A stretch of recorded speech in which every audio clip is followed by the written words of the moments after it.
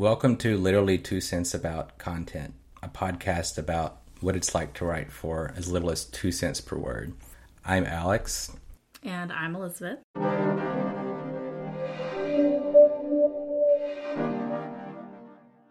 So today we're talking about content mills. We've mentioned content mills in a few previous episodes, but just to recap, a content mill is basically like a small or medium-sized business. And what it does is it specializes in selling services to other small and medium-sized businesses, sometimes to enterprises or larger organizations as well. But what they're selling is a package of services related to writing, graphic design, social media, video, and all of this content is meant to be discoverable, especially on Google, to some extent on Facebook or other social media platforms as well. Search engine optimization, which is often abbreviated as SEO, is really a core of the content mill business model. So just to give you a short overview of what SEO is, it's a bunch of techniques that have been honed over time to make certain types of written, audio, visual content to make it more likely to rank highly in search engines, as the name suggests. And so this SEO consists of putting keywords into articles. There's also a web design component, the way the page is laid out. Does it have certain tags on it? Is it easy to navigate? Does it load quickly? Is also a factor. So there are technical and there's quantitative and qualitative aspects of SEO. But so for content mills, in order to make to sell this SEO to businesses, they show results of, we got so-and-so's website to rank on page 1, and that's really what you want to do, is rank on page 1, because ranking on page 2 is often like, you may as well not exist. People don't click to the next page of Google. If they haven't found what they're looking for on the first page, they change their search terms. Yeah, exactly. And the thing about content mills is that the people who work at content mills they're very hard workers, but a lot of them are pretty young and they aren't really experts in the industries they're writing about. So for example, like a content mill might contract with a client to write a bunch of content about data centers or about software-defined networking, and somebody What do those words mean? So a data center is like a facility that's where any large technology company, your Google, your Facebook, your Apple, and so on, they have these facilities called data centers that just have massive amounts of IT infrastructure in them. So things like servers and storage disks and internet connectivity, and these data centers are meant to process just the massive amount of traffic and data that's coming in here from these companies, the apps and services that they sell. And then on the other hand, software-defined networking is something that it's way too difficult to explain. Or esoteric. Yeah, it's like basically all the decisions about how a network's traffic is being routed is going through like a CPU, and the CPU is dynamically making decisions about, where do I send this packet or where do I send this traffic, intelligently deciding what to prioritize and what types of connectivity to use. Does it use what's called multi-label protocol switching, which is a very old technology, or does it just use your basic sort of broadband internet? The point of that is not to get too deep in the weeds, but imagine somebody who's 23 years old, they just got out of college and they're sit down, they have to write 4,000 words a day on this. So that's really a pretty good window to start with into what it's like to work at a content mill. But, I think it's important to note that we know each other because we worked at Content Mill the same time. Yeah. And I was that 23-year-old, 25. I was 25 when I started. And as we go through these topics of the top whatever things that we wish we didn't know about content mills, I think about that person that I was at 25, and I really just want to shake them. Yeah. Just because I didn't really know what my worth was as a writer and as a laborer, and a lot of these things are going to be apparent as we go through. Yeah. So we have come up with a very SEO-esque title for this episode. So we don't know it's like right now it's the top X things we didn't know about content mills. So if you've read a lot of high ranking content, especially in the last decade or so, you know that these types of listicles where there's a certain number and then you talk about the top this, the top most expensive, the best, the 10 best or the 15 most unforgettable, anything like that. It's something that for many people, it's hard to resist clicking on that. So let me think of what I described earlier about SEO being this intricate science. On the other hand, sometimes it's as simple as putting this type of title where it's the top 7 most unbelievable things about Chicago hot dogs or something. And then you could even go further than that and something like in parentheses, number 4 will blow your mind. And so we don't know which one of these is going to blow your mind, and actually we don't even know the exact number yet, but I can go back and do that later. So I think we're going to, just to set up the format, we're going to go down this list back and forth. We each have some things that we wanted to talk about, and if it is okay with you, I will start us off. Yes. All right. So the first thing that I wanted to talk about is something that we have mentioned quite a few times on the show, which is how much really is 4,000 words. Yeah. And we have talked before about how when we both started at our Content Mill experience, it was required, we had a daily volume of 4,000 words. And I have joked in the past with like friends and a potential job, like during interviews, about how 4,000 words, that's a 12-page paper. I found a really fun chart, and I thought that we could go through here and look at this and see what 4,000 words actually looks like. At a single space, Times New Roman 12-point font. Everyone's favorite, Times New Roman. Exactly. Yeah. 4,000 words is 8 pages, single spaced. Yeah, that's 8 pages is like, when I was in college, like even in my most writing intensive courses, we might write over the course of the entire semester, maybe 15 to 25 pages combined over the entire semester. And so like even the dreaded term paper at the end of the semester, a great big paper everybody was like dreading to write. In retrospect, it was nothing compared to what it's like to work at a content mill, because those papers, you're talking maybe 10, 12 pages, something like that. And that's double space, right? So yeah. So double space 4,000 words is 16 pages, which is many more pages than I ever had to write, even in my graduate work. I think the longest paper I wrote in grad school, I think it was 20 pages, double spaced. But you say that it's labor intensive and everybody dreads it. Well, think about getting up in the morning and dreading doing that every day. Yeah. Or I think about the fact that my undergrad thesis, which I thought of as just this all-consuming project that literally took an entire school year from September 2007 to May of 2008, in which I pulled several all-nighters back then when I could still do that. When I have a printed copy of it, and I think it's about 65 pages double-spaced. Wow. So to put that in perspective, when I was working at the Content Mill, I would have written that in about 4 days. So in terms of just the page length. And you can imagine like the quality difference between the 65 pages that you spent. And the thing is, yeah, you're right. But the other thing is that when you have cultivated this obsession with quality, so like when your baseline is writing 65-page thesis or the term paper that you have like 2 weeks to write, when you go into the Content Mill mode, it's hard to let that go at first because you're like, I still want everything I write to be perfect. I want it to be incredibly high quality. I want it to have, I think I wrote even some pieces that had footnotes in them. And it's really hard to let that go. And then you're like, what if I just wrote it and I didn't care? And then somehow that never works. So you feel bad, or at least I do. I was like, I can't write this. It's too embarrassing to put my name on this. And then, of course, you have to weigh in your mind, if I do write this sort of at a subpar level, will the client even notice? And what's the cutoff point at which the client notices? I don't know. It was never super predictable. So a lot of times I was just like, I might as well try to make it as good as I can. But then that was, of course, pretty stressful.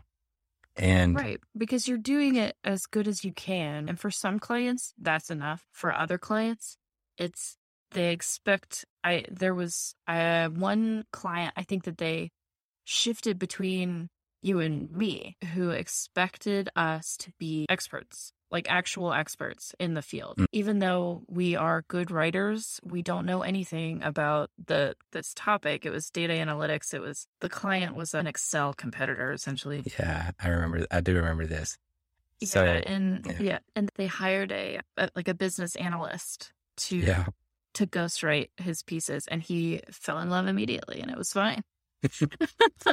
Yeah, that's the other thing that's sort of worth mentioning here as a sidebar is that basically anything you read on the internet that's from some high-ranking person like a CEO or a vice president, it's always ghostwritten. Oh yeah, and I know that for a fact because many of as we've discussed before, at the content mill, when you write something, it doesn't have your name on it. It usually either it doesn't have any byline at all, or it has somebody else's byline, like the CEO, for example, and it's wrote this, and then you have this incredibly long article, which then if you thought about it for even 2 seconds, you're like, what is this? How would this person even write this? They're probably doing a whole day of meetings, and then they're sitting down and writing like 1,200 words with a bunch of like links and maybe even a footnote or two. So, and it's just, I guess there's a suspension of disbelief there that kind of works. So people they don't really think about it. But I don't think people who are not us. It probably doesn't occur to them at all. Yeah, like they never think about it even once. But just to go back to the link thing, I think I might have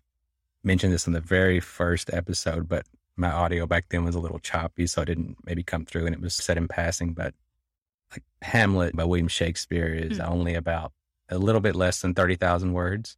So you're looking at something that at the old content mill rate would have easily been churned out in the equivalent of under 2 weeks, and just in terms of the raw number of words. I'm not saying somebody's going to write something that good in 2 weeks in the context of a content mill trying to stuff a bunch of keywords in to rank for data analytics.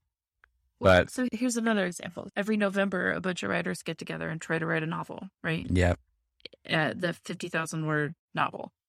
If we went by content mill standards, that novel would get written in 12 days. Yeah, it's just the order, it's a whole order of magnitude different than what people think of as a lot of writing. If you really want to go like way out there, the novel Infinite Jest by David Foster Wallace is, I think, about 500,000 words. So you're looking at, in a typical work month, you have about 20 days. You can maybe get 80,000 words per month. So in about 6 months, you would have written the equivalent of Infinite Jest in terms of just what you would have written for the content mill. And Infinite Jest is, if you've ever held it in your hands, it's massive. Solid. It is a physical object. I actually have a copy here from 2002, and I have something to say about this book later. But yeah, the number of words is mind-boggling. In my first newsletter, or one of my early newsletters on the Substack, which is hosted at the same place as this podcast, there's someone named Ryan Cooper. He actually has a podcast that's really good called Left Anchor, and I'll link it in the show notes. And he also writes for the American Prospect, and he was chronicling the process of writing a book that is titled, How Are You Going to Pay for That? And this book came out this year, and he tweeted, quote, 2,500 words down today, and my brain feels like it's running out of my ears. It's okay, Ryan. Yeah, you've written 2/3 of the quota. Still got to turn out 1,500 more words before you can go home. Oh man. I think an unintended consequence of thinking about your writing in terms of how many words is that now, even when I sit down to write for myself, for the creative writing that I do, I think about it in terms of how many words that I've done. Yeah. And I don't know if I would have as organically come to that if I hadn't been so focused on the 4,000 words. Yeah, it's true. I did not really quantify it. I don't think I ever checked word counts on papers really before I worked at the content mill. Usually what I was checking was page counts. So that's its own sort of, but that's not nearly as bad. But anyway, I thought about with Substack, which I was just talking about. Substack, you can write in the web interface, and it posts to your site, your domain.substack.com. But it also gets sent as an email. But there is a limit on how big the email can be, and it's a certain number of kilobytes. And it's something related to, it's because of Gmail in particular enforces this limit. And Mm. so basically you can't go over about 4,000 words. Oh. And so it's, I know, what is with that number? But anyway, like I think about how much effort goes into writing one of these like Substack things. And it's just, sometimes it'll take me multiple days and I'll be thinking about it and come back to it later. And I have all these sources that I want to get in there and I have 9 or 10 footnotes. And then I think about, wow, I used to do this every single day. And not just in the context of one article either. Like I would be writing multiple articles. Like I would be writing 1,000-word white paper, then I'd be switching gears and writing like 5 200-word blog posts. So it's pretty crazy. It's a recipe for madness after a while. You can't keep going with it. I was amazed that lasted as long as I did, but Yeah, yeah, well, we've talked about this before, but I right. am also amazed that you lasted as long as you did. Yeah, Because I worked at the Content Mill for a year as a full-time employee and then 6 months as a freelancer, and I could not do it anymore. it kind of makes me laugh in a way when we talk about working at the Content Mill, because the word mill for some reason conjures up the image of like someone going into a literal mill, like Yeah. punching in their time card, punching out.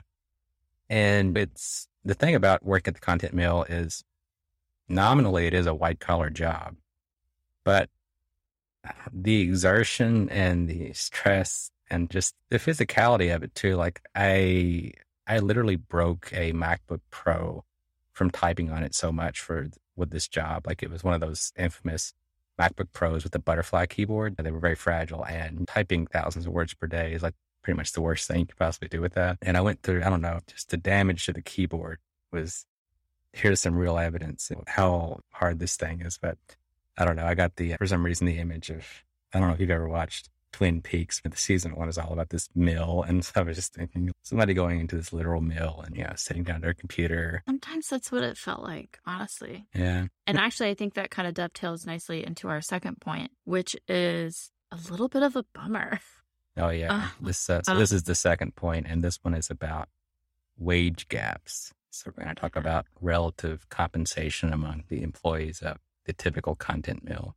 Yeah, and I don't mind talking about salaries and things like that. I know it makes some people uncomfortable. I think that it's important to talk about these things so that we can make our employers pay us fairly. Yeah, when people don't talk about salaries, I think the employer is the one who benefits, because then there's no chance for really solidarity between the employees, because they have no idea that, oh, this other person is making 2 times as much money as I am, and they do the same thing. So I want to tell you a story about that, and you've probably heard me tell this story before. But when I was hired at the Content Mill, we lived in Chicago. The Content Mill was located in downtown Chicago, and I was hired at a price point of $30,000 a year out of graduate school. And I didn't think anything of it. Times were tight, like whatever.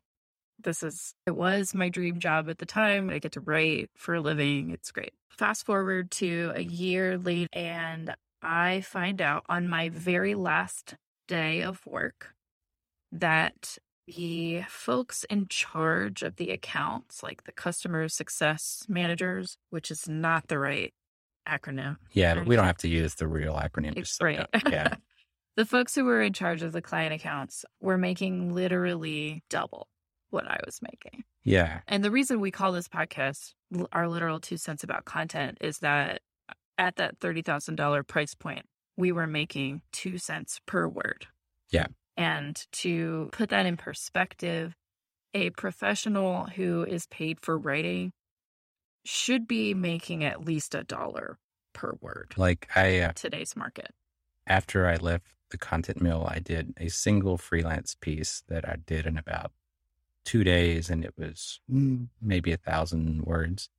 I made the equivalent of, it was only about maybe $200 less than my entire first paycheck from when I worked at the Content Mill. And this was just for one piece. This piece would have been something I would have written in one day, and it wouldn't even have been my entire day. It would have been a fraction. So it's, the rate, and I think I mentioned this before, but I've often joked, and I do this kind of out of love more than like hate, because I do like the HBO show Sex and the City, but I've often said that it's one of the most unrealistic shows ever. And the reason is because the main character is a writer, and she lives in this fancy neighborhood in Manhattan. and she gets something like, I don't know, $5 per word. And so She's like a glorified BuzzFeed listener. yeah, yeah, Like it's, she, I mean, yeah. it's, I think someone says, I don't know, I'm sorry, I'm cracking up here, but someone on Twitter, his name is Joe Bernstein, and I'll put a link to this in the show notes if it's still up, but he was looking at some book from like 1997 or something. And like, he looked at the back cover of the book. I think it was something like a book of jokes by Dave Barry. And there was like all these different reviews in the back, and they were all from newspapers. And he said, this was what it was like in the 90s. Newspapers had 20 people on staff making $1 million combined or something. No, all they did was review these books. And I'm just thinking like how much money there was in newspapers and magazines back then, like the ones that Carrie Bradshaw was writing for.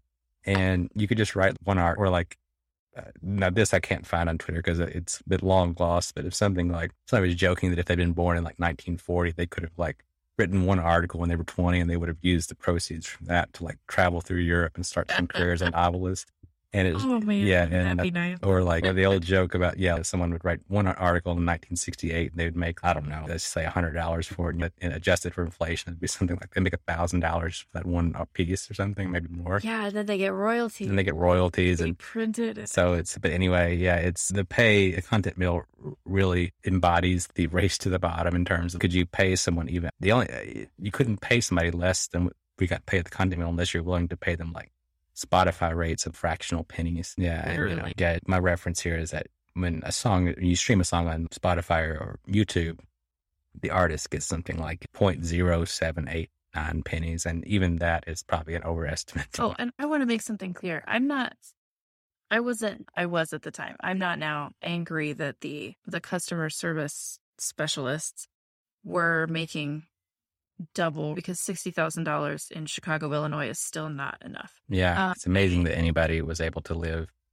in Chicago on $30,000. I figure a lot of them had to be doing freelance, or they had like spouses who made decent money. Yeah. So that's where I'm at with this. And so really the full blame lies on the company. No blame to anybody that we worked with or anything. Yeah. And everybody's trying to do their best. And my own spin on the writer versus client or customer success manager, whatever you want to call them. After working there for like more than 8 years, I still made less than what one of those people makes on their first day. Yeah, the pay increases are meager and at best. And then of course I have no insight into how much the executives are making, but it has to be. It's more than that. That's all I'll say. Yeah. Yeah. So anyway, it's a literal 2 cents. Yes, our literal 2 cents about content. Yeah. So we can go from there into something less of a bummer. So one thing that I have noticed that I did notice about working at the Content Mill is that it really tried to embody this like tech startup type vibe. The physical location in Chicago is in this old rustic building and with exposed rafters and exposed brick. And it was like the most 2012 thing ever. Yeah. Yeah. And there was like a big chalkboard where you could write messages to your coworkers and draw pictures. We never had time to do any of this stuff. At one point, they put in a yoga room, and let me tell you, nobody did yoga. No time. Yeah. There was a foosball table and a Nintendo 64. I was just getting ready to mention the Nintendo 64. Yeah, that was. I never touched it. I think I saw one person ever playing it. And it was, I don't even know what the context was. And I remember somebody who did my orientation was like, they mentioned something about that room at some point, but then they prefaced it with something like, I can't imagine you would ever have time for that or something. And this was like on my first or second day. And I was like, no, that's pretty bad news. And it was. I did get free coffee, and I will go ahead and blame the Content Mill for my coffee addiction, because if I needed a break from writing, I was getting coffee. That was just the thing to do in the office. I was up to 6 and 7 cups a day by the end. And at one point I was just like, we should not, but it was free. Very tech startup. Yeah. The tech startup thing, some of this is like them imitating their customers, many of whom were tech companies, some startups, or a lot of them very new companies who didn't really have a content strategy in place. And so they try anything once. So the content mill, in a way, behaving like a tech startup was very in line with how their customers were. And it also showed their own ambitions, because eventually one of the services they started selling was they literally started selling their own proprietary software to customers. So, and yeah, I won't talk about it too much, but it's a good example of selling like an as a service thing, where you can sell somebody a platform, keep charging them for it, and then they have to use it to post and manage their content. It's a proprietary. Is this the software that we used? It's right. It was after your time, but it was very much, if the software from the time you were there, it's in the same spirit. It's a very clunky sort of application. You probably could have done a lot of the same things in an Excel spreadsheet.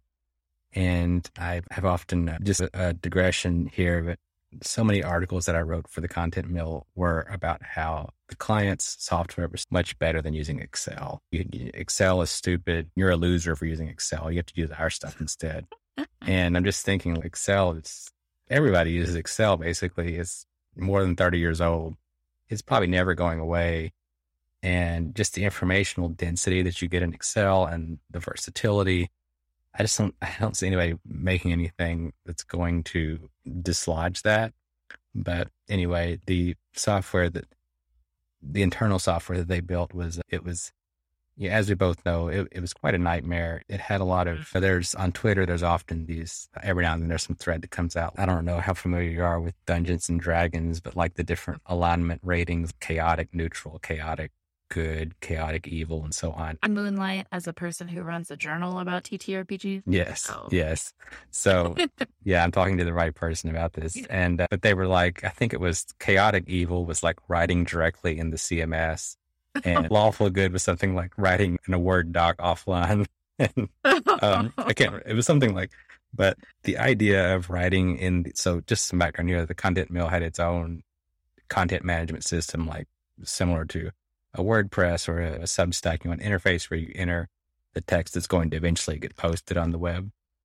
And it had all kinds of problems with it. But one of the things that was very bad at saving things. So people would write like enormously long blog posts. They'd try to save it and they'd get some kind of error.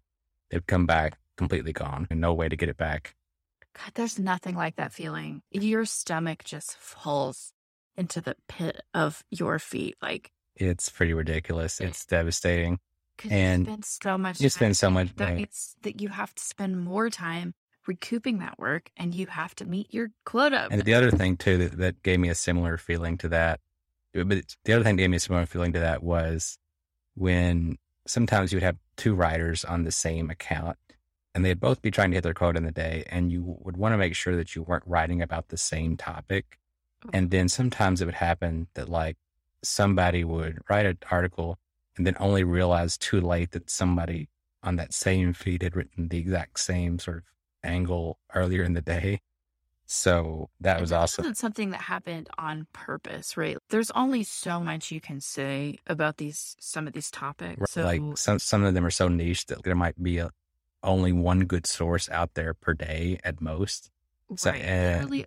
One of my clients was a cloud-based faxing software. Yeah, I do remember. So, yeah. So can you imagine? There is only 3 articles that I could write, and they were actually really cool about letting me rehash old topics.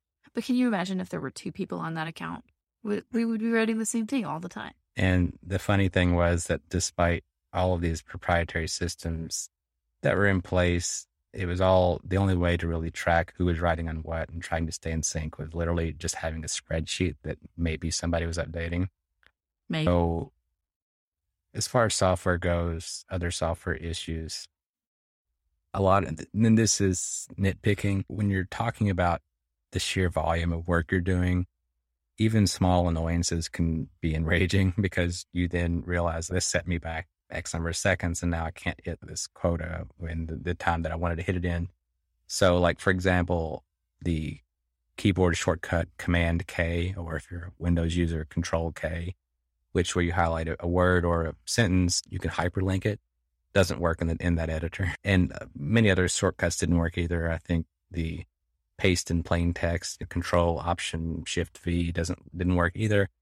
So this all sounds dry and boring, but imagine you're trying to shave seconds off your Yeah, because you start. So my workflow was really to work in Google Docs as much as I could because of the autosave, and it was pretty streamlined. And in Google Docs does support all of those shortcuts that I just mentioned. So if you're writing a long article, you have a bunch of links that you put Control K, you link the text, et cetera, et cetera.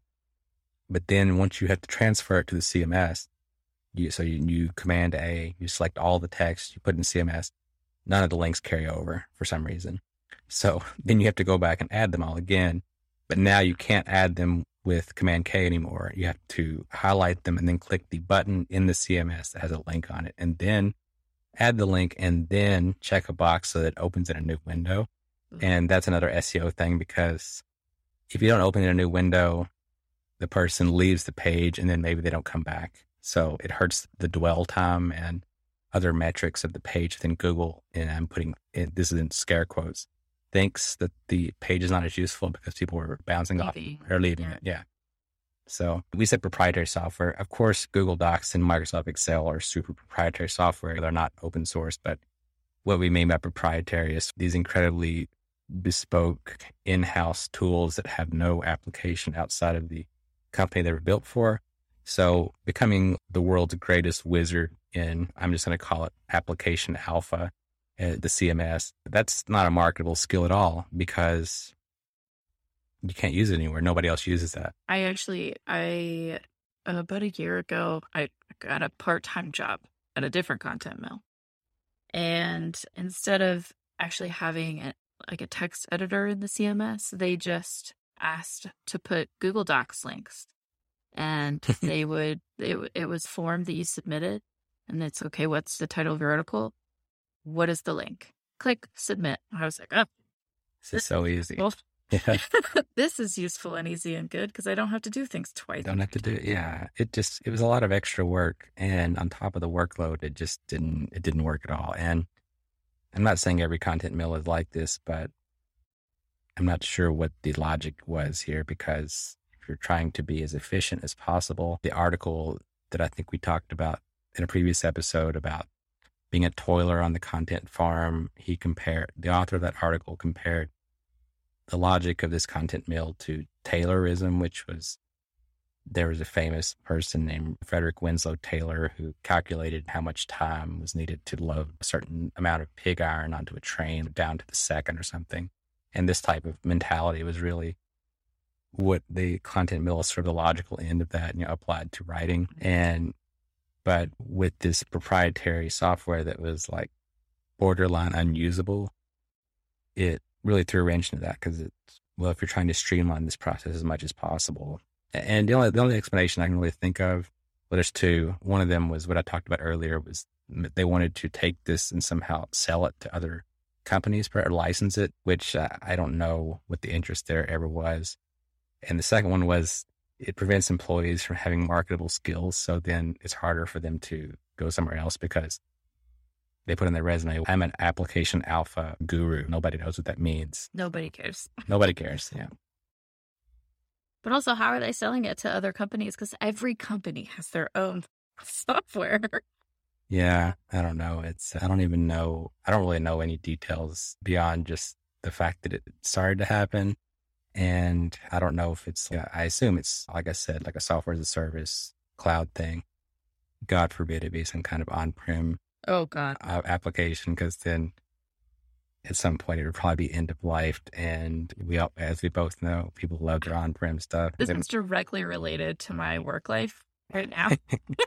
It is related to mine too, because we definitely have on-prem and cloud products, and people have strong feelings about them. Yeah. It's an intense thing. And just if you're not familiar with these terms, cloud means it's hosted on somebody else's server, usually like a large providers such as Amazon Web Services, Microsoft Azure, or Google Cloud Platform. And on-prem means it's hosted on your own servers. So on-premises is what on-prem is short for. And the server is literally in your building somewhere. Physically. You have control over it. And I can see why people get attached to that, because you have control. You don't really have to keep paying for something because you already bought the most expensive thing. You already bought it front. Whereas with cloud, you pay the people to maintain it, and you pay. Yeah, I've never really done the cost analysis on this. Of course, with cloud, somebody else is responsible for managing all of that. So if there's some niche technical issue, it's not your problem; it's somebody else's problem, and that's really one of the biggest value propositions of cloud. It's if you think about owning a home versus renting a home. So if the ceiling caves in and you own the house, you're the one who's going to have to figure out what to do with that. Whereas if you're a renter, that's the landlord's problem. So it's, when you think about it, I've often thought about that analogy though. Like people talk about how great cloud is, but then people don't really seem to think renting is so great compared to home ownership. So I often think about that a lot, because I think the two analogies go really closely together. But I definitely think there's a narrative around cloud computing that maybe isn't as honest as content mills have really beaten the cloud concept into the ground. You and I in particular have beaten the cloud content. I would even go so far as to say the entire narrative, the buzzword cloud, the content mill industry is a not insignificant part of why that is so prevalent. So right. It's interesting. Yeah. I know we're on a tangent here, but I have been working on launching a new cloud product at the place where I work, and people are just coming out of the woodwork to tell me that no, in fact, we should not do this, because the on-premises solution, it has been so much better, and you've been using it for 15 years, and change for change's sake is not great. And like you were saying, it's out of the systems that it was written, like the language that it was written in is out of support. So it's a security nightmare. And I don't know, it's just easier to let someone else manage those tools instead of having to pay somebody to do that. Yeah. I think cloud it's portrayed as being really great, and in a way, like I've said before, it's hard to avoid it because it's baked into so many things. Like it's baked into, like what we're talking about with Google Docs, there is a cloud back into that. Everything you're typing, everything you're doing in there, it's being saved in the cloud somewhere. It's not being saved on the local store. You can work offline with Google Docs, but that is very much a secondary feature. Yeah, not to go too far in the cloud tangent, but you have to think about the cloud narrative. Who does it benefit? It benefits the cloud providers above all, because when you do all of your infrastructure in the cloud, you're completely at the cloud provider's mercy, because they basically own your systems lock, stock, and barrel. Your most sensitive data is on their server. It's not in your own building. It's not in your own server. So So actually, our next one about client communications, that sort of has something to do with what I was just talking about with cloud, because a lot of these clients, they do have pretty strong, well, actually, let me back up there a second. They do have very strong narratives about their product. Like they think that they're I had a client that I wrote for at the Content Mill who is really trying to sell a cloud narrative. Okay. But I had several of those. Yeah. And this was after your time, but they also were trying to differentiate themselves from their competitors by saying, we also have a great on-prem product. And I tried to tell them that, like, I thought this narrative just didn't make any sense. You can't be saying something like, we're a cloud first company, we're better than our competitors. And the reason we're better than our competitors is because we do on-prem better than our competitors do. And they just didn't register with them at all. And I was just like, I don't know. I don't know. The whole narrative about cloud is that it's better than on-prem. So when you muddy the waters, when you say that your differentiator is that you're so good at on-prem. Yeah. That doesn't make any sense at all. Yeah, client communications. These definitely rattled me because it depended on the client, of course, but sometimes clients are incredibly negative So about. this is our next Oh yeah, point yeah, here, right? yeah. I tried to So segue into it. Yeah. So client communications are not super great or fun. Anyway, continue. yeah, like one thing is when you say they're not fun. So a lot of times this could be sitting in on a call where basically you listen to other people talk about how bad your writing is. And it's so that's always, I don't know. I think anybody would probably be annoyed by this, especially if you're a more sensitive person or if you have on the other end of the spectrum, you have a really big ego. Either way, it's not going to be a great time. And Yeah, it was pretty demoralizing the first time that happened to me. I sat in a room. I did not make myself known on the call, but our manager and I sat in a room and talked to a pretty irate customer about how my writing was bad. There was no couching it. There was no like, this didn't work for us. It was very like, this article is bad. And our manager backed me up, and he was essentially like, it's not a bad piece. This kind of goes into the client communications not being great because they were not communicative about what they actually needed or what they actually wanted. So when we give them pieces, we try our best to do what they told us to do. This is a product that we are producing for them. And when they come back and they say, oh no, we didn't want this, we wanted this, or we think that your tone is not what we wanted, even though it was written in the manner that they wanted it to be written in the first place. It was really frustrating because then you would have to go and you would have to redo that work. And that redo sometimes, often, did not count towards your 4,000 words. That was something totally extra. Like there was no time set aside for that. Yeah. And it's really, a lot of times it was really like blind leading the blind thing because you're talking about, like we said earlier, 23, 24-year-old writer, no background really in the industries that they're writing about, writing for a company that doesn't really know what it wants from its marketing strategy. Yeah, you've got this situation where you're going to get some wires crossed and something is going to get lost in translation, just to mix metaphors here. And so then you had to sit in on these calls and they're not really very fun. And sometimes somebody will email you. They even be, I don't know which one I liked less, either getting like the long, angry email or sitting on the call, probably the call. But yeah. It's definitely the call for me because I don't like confrontation. Emails I can ignore.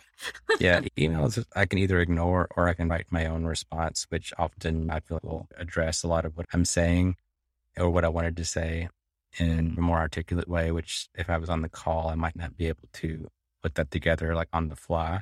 Yeah, me too. Yeah. So and a lot of times you get these sort of feedback that you really can't do anything with. So it's something like, well, and this is not exactly what clients say, but they'll say something like, just for me, it didn't sizzle enough. It didn't pop. And so these are cliches, but it's what that reminds me of. It just reminds me of somebody who has read something about writing or they like took one creative writing class in college and they're using that vocabulary to degrade the writing that we've been giving them. And it doesn't sound like they know what they're talking about, right? The writing doesn't pop. Really? Yeah. I think it's something like I think people think of like Ernest Hemingway as like the ideal writer, and maybe they don't think of him in particular. They think of this, like the style that he pioneered where you have these short declarative sentences, or they think that something like the Elements of Style by E.B. White and William Strunk. So I actually did blog about this in one of my newsletters, like about I think it was the SEO machine, but there was like this fantastic article that someone wrote about Strunk and White where they compared them to Antonin Scalia and said that they were like, that their ideas of what made good writing were very conservative and outdated. It was like, this is how a man writes and it's... You can't see me right now because podcast is audio medium, but I am rolling my eyes. And I never even really thought about it, but sometimes like some of the advice in there is just absurd. Leave out unnecessary words. Which words are unnecessary? How do we know that? Yeah. And you could go down a whole rabbit hole with that, but And this article, which I'll put in the show notes as well, it goes through, they actually contradict themselves quite a bit, but it's just this idea that you could have these style rules that are really rigid and give themselves a very specific type of writing, which actually I think I'm going to just quote from the article because he explains it a lot better than I do. But he says, quote, "Usage absolutists are the Scalia-esque originalists of the language maven set. Their emphasis on, quote, timeless, unquote, grammatical truths in opposition to most linguists' view of language as a living, changing thing is at heart conservative. Their fulminations about the grammatical violations perpetrated by the masses mask deeper anxieties about moral relativism and social turbulence. The implication is obvious. If a lean, mean modernist is in capital M, prose of, quote, plainness, simplicity, orderliness, and sincerity, unquote, is manly, then a style that rejoices in ornament and complexity and sharpens wit with a knowing insincerity of irony or camp is unmanly, feminine, or, worse yet, sissified. I was literally, I think, laughing up till I cried reading this because it really articulated how I felt about that. Because I wrote for this account near the end of my time there. And this was actually the same account that was pushing the whole word cloud company, but we're really great at on-prem. And I would write these really long articles and we would sit on these feedback calls and it would be stuff like, are you really supposed to use there as a third person singular? Oh my God. And I was just like, geez, it's like I am wasting my time even sitting here. And it's grammatical rule. And I don't know, people get hung up on grammar and plenty of clients were like this.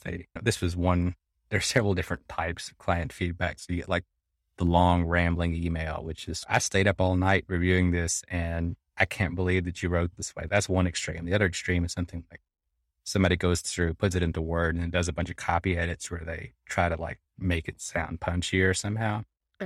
And it's, you get it back and you're like, it has completely butchered. Oh yeah. What you had written and it butchers the English language also. I don't think I ever had a client who I would say their feedback on copy improved the copy. There were clients who would improve it if they might provide information that I had not had when I wrote it. Technical knowledge that we don't necessarily have. So having that was often useful, but in terms of copy editing, no, I would say that almost never.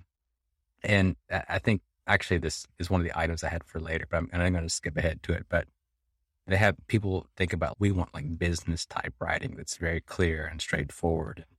And I was just reading in that paragraph, which is so fantastic, about how it's manly and it gets to the point. Cloud is the strongest, most vigorous thing ever. And I was thinking about this. So when people say they talk about how great business writing is, but then I guarantee you, if I had written a lot of these articles in the style that they wanted, this plain spoken, straightforward, they probably would have hated it because they would have thought, I'm not getting anything for my money.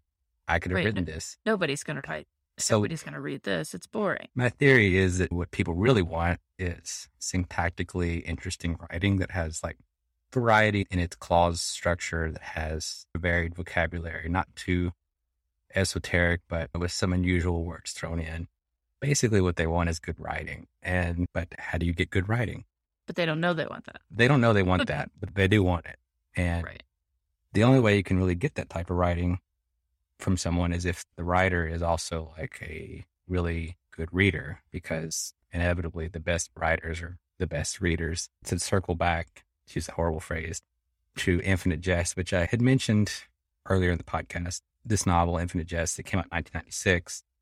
And it's very long. A lot of people have a lot of opinions about it, even though it probably has one of the highest opinion to actually having read it ratios of any book, because everybody has some thought on it, but very few people have probably ever made it all the way through because it's literally 1,000 pages. I will admit that I am not one of those people. I've not been able to make it through. I will admit that I am one of those people. So nice. But I was just thinking about this because it came out the same year as Bill Gates' essay on Content is King came out in 1996. Oh, that's incredible. I was thinking about this because you would think about if you had read Infinite Jest and this Content is King essay, you probably would have had a better grasp, not only on how to be a good writer, but even about the actual subject matter of technology, if you had read Infinite Jest instead. And I think a lot of people don't get this. They see like literature as something that is impractical, that has no utility in the real world. And it's, of course, on the one hand, I don't think that really something has to be super practical to have value in the first place. That's not even true of a lot of literature. Predicts the future a lot better than like actual analysis, like factual analysis from people who see themselves as experts. So like I was looking at like in Infinite Jest, there's a passage about how there was so this is about, they're talking about the television industry. And so Infinite Jest takes place in the future. And it talks about, quote, between the exponential proliferation of cable channels, the rise of the total viewer control handheld remotes known historically as zappers, and VCR recording advances that use subtle volume and hysterical pitch sensors to edit most commercials out of any program taped. So that's basically TiVo. And this is in 1996. But then even going more than that, later on, he says, so he's talking about like the video system that's called Interlace. That's capital I, capital L. He says, quote, and so what if their campaign's appeal basically ran, what if instead of sitting still for choosing the least of 504 infantile evils, the Vox and Digitus Populi could choose to make its home entertainment literally and essentially adult?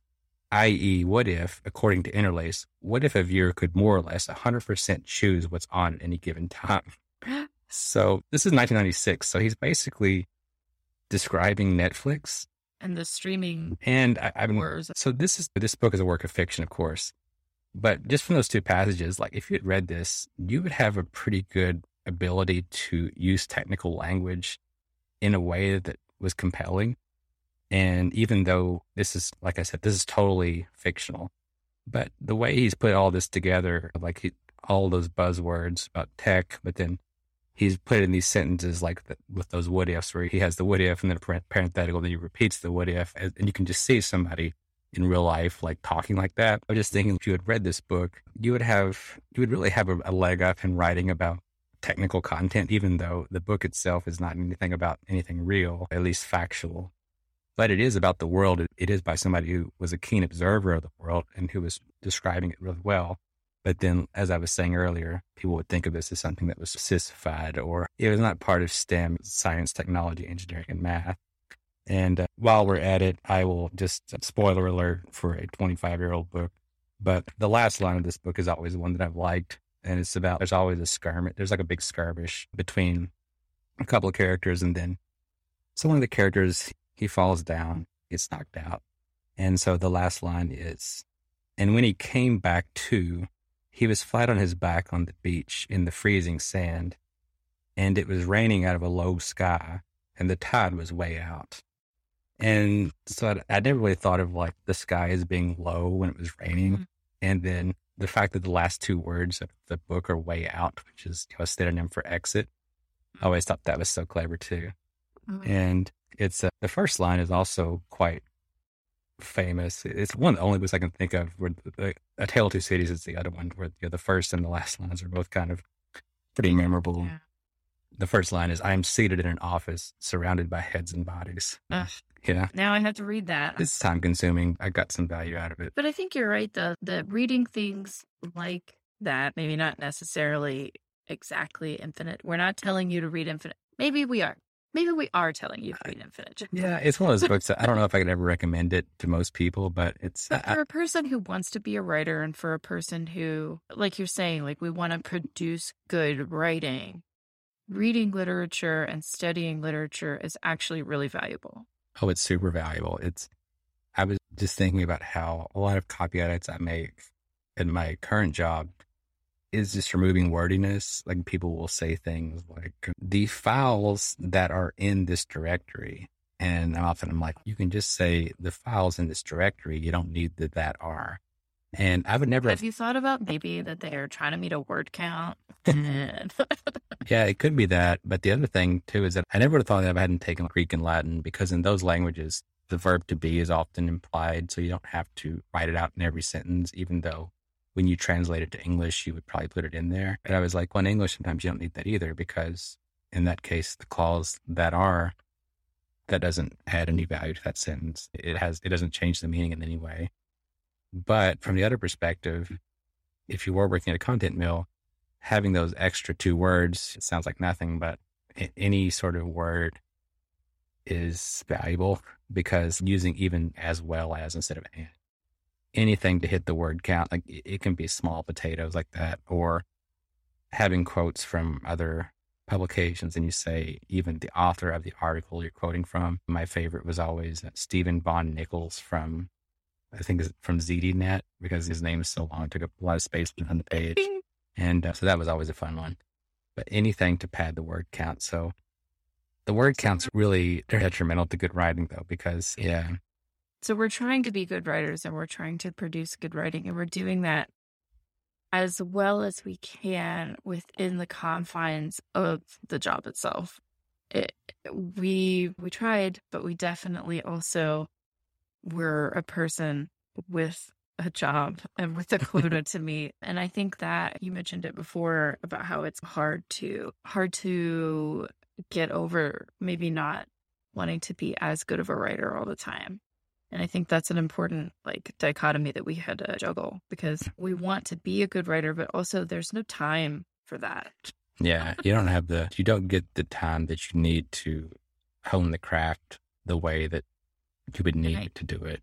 I think the people who were good at the job stayed as long as we did. I think that you have to have a certain kind of skill set to be able to turn off your poor graduate school self who, wow, this would never net me any points. Yeah. But also be able to produce that kind of content very quickly and very accurately. It takes a certain kind of skill set.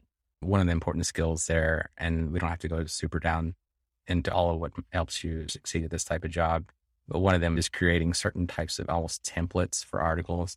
Like you can say, even though it's about a totally different subject, I can use the same sentence structure that I use in this other one, and that will give me a certain number of words, and I can really almost swap out the words and it won't be that difficult of a swap. And so that helps a lot. Or having certain phrases that you like a lot, and then you have a big long clause and a comma. And so people sometimes like that, or anything, give it some variety at the same time, because, having different types of clauses, short sentences plus long sentences, and none of this is really profound advice, because this is like basic good writing, but people don't, a lot of clients, they don't think about that at all. They think that what they want is they want the Neil Patel world, where Neil Patel just has some background as yes, content marketing maven with it's not at the agency that we worked at, but if you work at a content mill, you'll inevitably somehow become aware of Neil Patel. But he gotten some controversy. I think it was either this year or last year, when he said he didn't read books. If he wanted to find something out, he would just go really recent. It was last week. It maybe just feels like a long time ago, but because it's already gone through Twitter and the outrage cycle and finished it. But he could just look it up on YouTube, and then books are outdated once you read them anyway, because they were written years before they were published. So that's really that's the baseline of respect for the literary world that exists in the content space. And I think that's one reason why they have no idea how good writing is crafted or what goes into it. Or what they want. But yeah. But the thing about word counts and so on, that's actually a good segue into the next item, which is work creep. Yep. So it was. Yeah, so we talk a lot about word counts. We have spent a lot of time kind of riffing on that subject, but the fact of the matter is that writing is not all we did. And that added to the amount of stress that was involved with the job, because not only did we have to meet a quota, and I will admit that by the time I left, I think the quota was down to about 2,000 words a day, maybe even 1,500. It depended. Certain content got weighted more in some sort of nebulous way. Right. Yeah. But that's not all we were doing. So by the time I had worked there for a year and a half, I was being asked to do more and more things, more complex things. So not just writing and not just editing, but we had to do client worksheets like briefs where we described what the client is doing and what they want, the kinds of content that they want.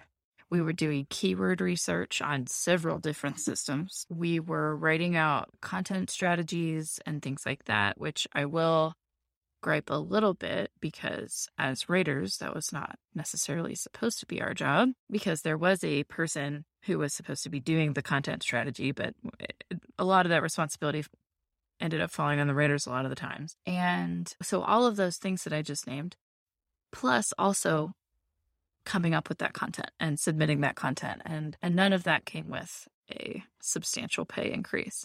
So the work creep of, oh, you're a content writer, but actually you're also an SEO strategist. And also you are a scheduler and a keyword researcher and all of these, what is the right word? It's not auxiliary, ancillary. So, and all these other like ancillary activities that you're doing that don't actually have anything to do with actually writing. Yeah. The way you described it as work creep is really accurate. And it made me think of, maybe it's just the word creep, but it made me think of something that I'm sure you're familiar with, but the term power creep, which is something that's very common in like collectible trading card games. And for people who aren't really in this space, power creep, it refers to how, so in a collectible card game like Magic the Gathering or Yu-Gi-Oh, the term power creep means that over time, the relative power of the cards keeps going up. So like the cards released in 1996 are way less powerful than the cards released in 2006. So if you were to limit yourself to the cards from the earlier time, you would have no chance against a deck built with cards from a later time. Because as the game goes on, they keep adding like new mechanics, they add new rules, so it becomes more and more complex. And I saw this playing out at the Content Mill in a similar way. So when I started there, the products were super basic. There was something like a client could buy a certain number of 200-word blog posts every month. And so these are really, really short. They weren't really meant to do anything except go into the sites, like the news feed on the site. I don't know, a lot of sites are like this, but a lot of corporate sites, they'd have something like products, about us, and they'd have a page that was called something like news or insights or something. And this was where all the Content Mill stuff got posted. And then from there, though, then you got something, there's sort of an upgraded version of it, which was like, it wasn't all that much different, seemingly, but it was way more expensive. And this also, and to use the collectible card game analogy, as cards have gotten more powerful over time, they have also gotten more expensive. So people to get the best cards, you've often had to shell out more. And then they keep adding more. And then with the Content Mill, then after they did that one upgrade, so it was almost the same product, but it was more expensive. And it had a few extra bells and whistles. Like I think it came with a pull quote, like some web design fanciness. And then from there, they kept doing other things like that. You started doing these things where you do all your keyword research and put that into an outline.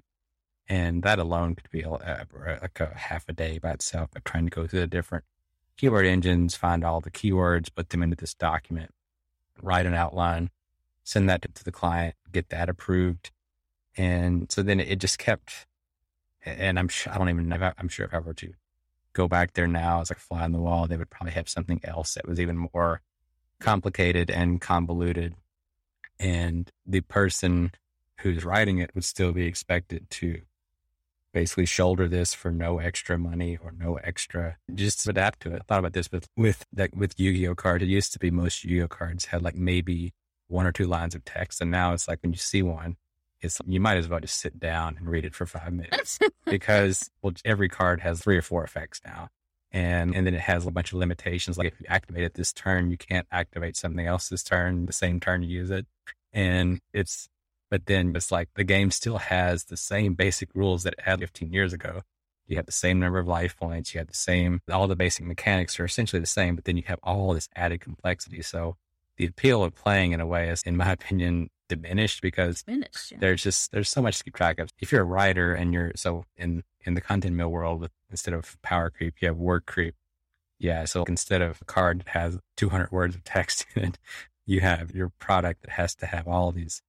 I think with some of them is you have to have the search document that sort of documents all your keywords and how you're going to use them. And then you also have to, of course, write the actual thing. You have to put it through the content management system. And there's just so many hoops to jump through. And then there might be some meetings along the way. And so I think you're right that over time, the volume has decreased. The average of, instead of writing 4,000 words a day, it might be a little bit less than that, but it doesn't feel less because now you're expected to produce something that is more complicated and better, Right. but really not for any huge amount of change in compensation. It's like all these little things are meant to show that, yes, we are a marketing company and yes, we do know what we're doing. But really, we're having 25-year-olds just out of college with, in my case, no marketing background, even a Right. little bit. I gain, and I know that you're supposed to learn things on the job, and this is not me complaining about, oh, I had to learn SEO instead of on the job but it was, to me, it felt like having the writers do all of these things was more of a show to the clients that, oh, yes, we do know these things and we are actively thinking about these things, even though we had already been actively thinking about them. Yeah. Part of it was trying to show value, I think, to the client because some clients, While at the same time giving us more work. yeah, trying to show value, but then, yeah, for the writers, it's just, here's more work and no change in compensation. Here's your, yeah, I don't know. Here's your super complex card combo you need to pull off. And here's no context or anything on how to do it. Here's my one joke that I know about Yu-Gi-Oh. You're saying all of this stuff and it's very complicated and we're trying to activate cards. I just want to play my Blue Eyes White Dragon because that's the one that wins every time. The end. Yeah, it's Blue Eyes White Dragon is really one of the iconic cards. Probably only Dark Magician is more. I was thinking about that one too. Yeah. I actually looked this up recently, but yeah, Dark Magician is the most supported card in Yu-Gi-Oh! There's 50 something cards that mention it by name in the text. I think Blue Eyes, there's maybe 20 something, but yeah, it was Yugi's favorite card. So it's propped up by the show. It's propped up. Yeah. Yeah. And just as a sidebar, there is one of the most famous Yu-Gi-Oh! Sites is infinite.tcgplayer.com. And the content on there is like just absolute cookie cutter type SEO headlines, like the 15 most expensive cards from Legendary Duelists Pack 3 or the 5 greatest Cyberse monsters of all time. So yeah, So we're in good company, is what you're saying. Yeah. So they've got the Yu-Gi-Oh! Site. Let's figure that out. So I don't know if they're hiring. I don't think they're hiring a content mill to do that because that would actually be a pretty interesting assignment if you had to, as a content mill writer, write like expert level articles on how to like build a Yu-Gi-Oh! Deck. Are they hiring in general? Maybe. Are we looking for freelance work right now? I don't know. Yeah, I think the requirement would probably be to have to be good at it first, which, you would hope. Anyway. It would help, yeah. It was, I was actually looking for some Magic the Gathering cards the other day that I had since at least 15 years ago, and I can't find them, but I think I do know where they might be, but they might actually be at my parents' home. But looking at eBay at the price, a single card in it might be worth $300 because some of them are they've never been reprinted, so all the copies that exist, there aren't any new copies coming on. So anyway, yeah.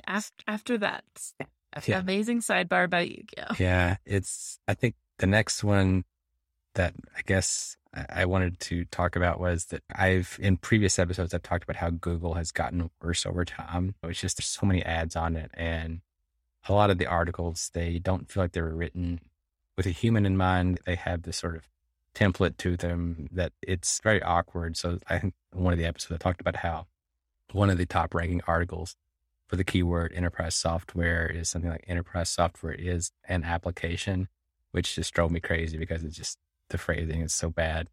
But anyway, it's the consequence of this for a content mill writer is that on the one hand, you're writing for Google, you're trying to get your stuff on Google, but you're also using Google to try and find material to base your own article off of. And so as Google gets worse, in part because of your own actions of flooding it with garbage, it's harder to find good stuff to not plagiarize, really. We're talking about a very time compressed job where you don't have very much time to write about anything. You can't really do a lot. Look at stuff to come up with ideas. Yeah. So you have to come up with something. And then sometimes you'll search Google for this and there just won't be very much that's useful there. It'll all be something that's like from a competitor, or it's something that is, maybe it's about the same topic that the client is focused on, but it's a different spin on it. And if you were to try and recycle it somehow, they would say, oh, that's not what we do. And so then you're grasping for straws, because at that point, you could go back to the client and be like, I don't know anything about this. Can you give me some material? And then at that point, the client's sort of, why am I paying you to do this? And then I guess we have writing expertise, well, in a way. But and then the other thing too is with keyword research, which is another. So along with searching Google for stuff to rip off or emulate, keyword research is the other real pillar of the content mill day to day. And a lot of it is garbage in, garbage out thing. So the keywords that are generated by some of these tools are just absurd. They're things that maybe literally one person has typed, and because the keyword might be so niche that the only times when I searched for it, it was some very odd phrase that you would never be able to work organically into an article. And so then that's what you're structuring the whole article around. The article is going to be garbage because the keywords are garbage. And so at that point, you have a lot of these articles that there's no there, as Gertrude Stein would say. Mm-hmm. So the entire essence of the article is really the writerly touch. So can you dress this up somehow in a way that makes it where people might sit down and read it? Can you craft some kind of narrative around it? So and here we are back at good writing. Yeah. Even though Google is making it hard for us, really. Yeah. Yeah. It is. I think Google has in a way made our writing worse. It's like Google is trying to sell us a treatment by selling us a disease, just to use sort of a medical metaphor. So they're selling the problem of your site is not discoverable. Nobody can find your site. Here's the solution. The solution is to either buy an ad from Google or to work with someone else, like a content mill, like an SEO content mill, to get your content on there. So I see Google and the SEO industry as they're like symbiotic, like they live off each other. Because if Google didn't exist, what would SEO even be for? I don't even think we would put those words together in a phrase. Yeah, we wouldn't even have any notion of that. And then without SEO, what is Google? Google is just some place where there's a bunch of ads and random stuff. So with SEO sort of gives a prestige to Google. It makes it seem like this is an objective, rigorous ranking system, and we know how to make it work. So Google is the SAT, and SEO is whatever, like Kaplan or whatever the testing or the agency that helps you do well in these tests. So I think they feed off of each other. So and it goes back to what I was saying in a previous episode about how the categories make the content. So after I said that, I read this book called What's Wrong with Fat, or What's the Matter with Fat? And it's about how people frame the issue, how people have looked at the issue of weight and fat over the years, and what kind of frames they've used, and how do they see, is fat presented as a medical problem? Is it presented as a moral problem? Is it presented as something positive, and so on? And one of the things they talked about was how the fact that the World Health Organization and these different bodies just became obsessed with the quote unquote obesity epidemic. Mm-hmm. Lots of researchers who otherwise would have had no interest at all in this topic, all of a sudden got on the train of trying to push how big of a problem obesity was, because that's where all the funding was. And so it's like the category was created first, and then all the content flowed into it. And I think that's a really good example of that, because somebody just decided that this was an issue, and then all of the content was shoehorned into that frame. And so with Google, Google is just an objective ranking system of what's on the web. That's That's a naive conception, but really Google has created this category of, we want these sort of easily machine scannable pieces of writing. And then everybody's, okay, let's make everything a machine scannable piece of writing, even if that's not really the best thing to do. So that's my 2 cents on that one. So So we are getting ready to wrap up here. yeah, we've got just a few. Actually, our last 2 are just fun ones. Yeah, we've got some fun ones. And I'm excited about our fun ones. I'm gonna embarrass myself a little bit, but that's okay. So I'll go first. And the first fun one we have is and this is some inside baseball, but I'll try to explain it. It's the TechTarget addiction. So TechTarget is like a series of sites that, and I haven't really been invested in them or in reading them in a little while, ever since I left the Content Mill, but they write on all kinds of topics that are related to very niche technical matters like software-defined networking, software-defined wide area networks, data centers, anything of that, data analytics. So this, and they even had like a whole library of a really super optimized SEO stuff around what is, and then just insert whatever niche technical concept you can possibly think of. And so there's an author there. Her name is Margaret Rouse. And so she was like really one of my go-tos. It's hard to imagine working at a Content Mill without Margaret Rouse. So it's because what I find funny about that is that Margaret Rouse is probably ghost written by someone. I can't imagine that Margaret Rouse is either a real person. I know. Or he actually writes that stuff. I don't know. The combination of her name and her portrait on the site, which didn't change for many years. Yeah. And it reminded me of those Onion articles where they interview people on the streets, and it's like the same portrait that they had 25 years ago. Yeah. And it was like, and the thing about Margaret Rouse is the content that she produced, it was helpful, but sometimes you would read it and you were like, how would anybody ever get to this page? So one of the ones she wrote was something like, what is a platform? And that's the title, what is a platform?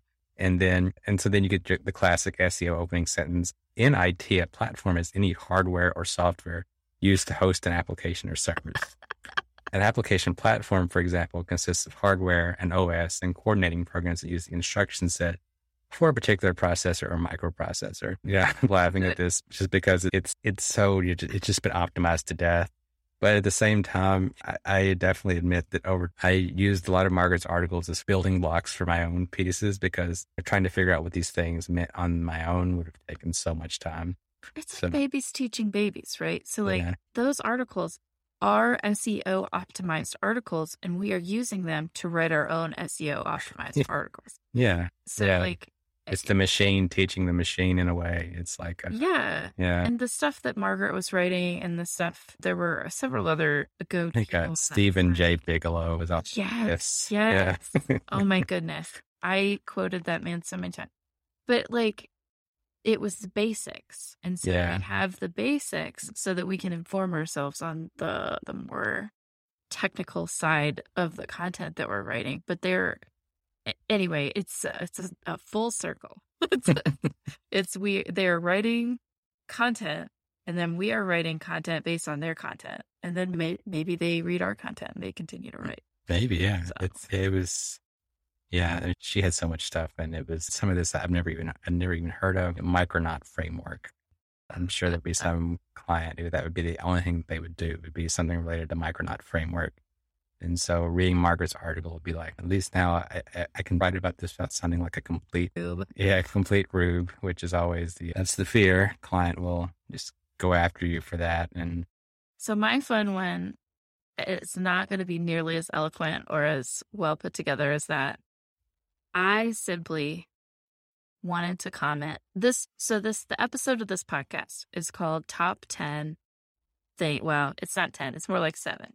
We'll call it 7. Top 7 things that we wish we did not know about Content Mills. Yeah. And the thing that I wish I did not know about the Content Mill that we worked for is that the person who ran this company had the worst tailored suits of all time. He would come to these staff meetings, and I think I'm speaking specifically to Alex at this point and not to the audience. And maybe perhaps to some people that we worked with. But he would come to these staff meetings, and his suits were so untailored and so ill-fitting that it was like, does this person run a company? What is happening? And that is all that I have to say about that. The thing that I wish I did not know about working for that content was referenced in that popular article where the writer talked about how he was greeted by someone with a British accent and then he never talked to him again. His analogy was that the content mill was prescribing medicine to the clients. So this actually goes really well with what I was saying about what you were saying about Google, about how they prescribe the medicine to clients and it works. And based on market factors, the content mill needed to start taking its own medicine. He said, quote, "It's time we take our own medicine." And he paused. And it's good medicine. So there you go. Imagine this horribly tailored suit and him saying that. And it's good. Oh, wonderful. Okay. It puts such a fun image in my head. Yeah, that's a good way to end it. And just thinking about a man in a poorly tailored suit stomping on your face forever. Oh, Lord. So as we're wrapping up, that was a super fun conversation. And I hope that someone got some something good information out of that, or at least some entertainment. Yeah. Me talking about stupid suits. So Alex, where can you find your blog? So or your newsletter, sorry. My newsletter is, I believe it's linked in the podcast info because I think Substack actually auto populates it with that, but I'll put it, that's why I don't think I usually put it in the show notes because I think there's like a thing at the bottom that says subscribe to such and such, but the URL is 2 as in TOO solid.substack.com. So the newsletter is there and the podcast is there too. So if you actually visit the show page in the podcast client, it'll take you to the same site that the newsletter is hosted on. And so all of the newsletter content is there. None of it is gated. Even if you can subscribe for free, you can pay if you want to for some reason. But yeah, so that's where it is. Yeah. And basically Alex's newsletter is a really good kind of deep dive into the kinds of stuff that we talk about on the podcast, except it's not with me, unfortunately. You can always take guest posts. No, I think people want more of the super deep divey stuff, and I enjoy reading it. Yeah, actually, I need to get back to that. It's been a few weeks because I've been posting the podcast episodes instead. So. I'll do my self-plug here. I am writing a novel, unfortunately. Yeah. Fortunately for everyone. And I talk a little bit about that, and I talk a little bit about some of the other projects that I have been working on at my website, which is lizmakesstuff.com, spelled exactly how it sounds. And I think it's also linked in the show notes. Yeah. And you can follow me on Twitter at LizCultivates. And just reach out if you have any questions or want to talk about content or writing or anything like that. Yeah, I'm on Twitter as eArcWelder. So that's EARC and then welder. Exactly how it sounds. There's no spaces or characters in there. And that was just a really dumb play on words on TVs.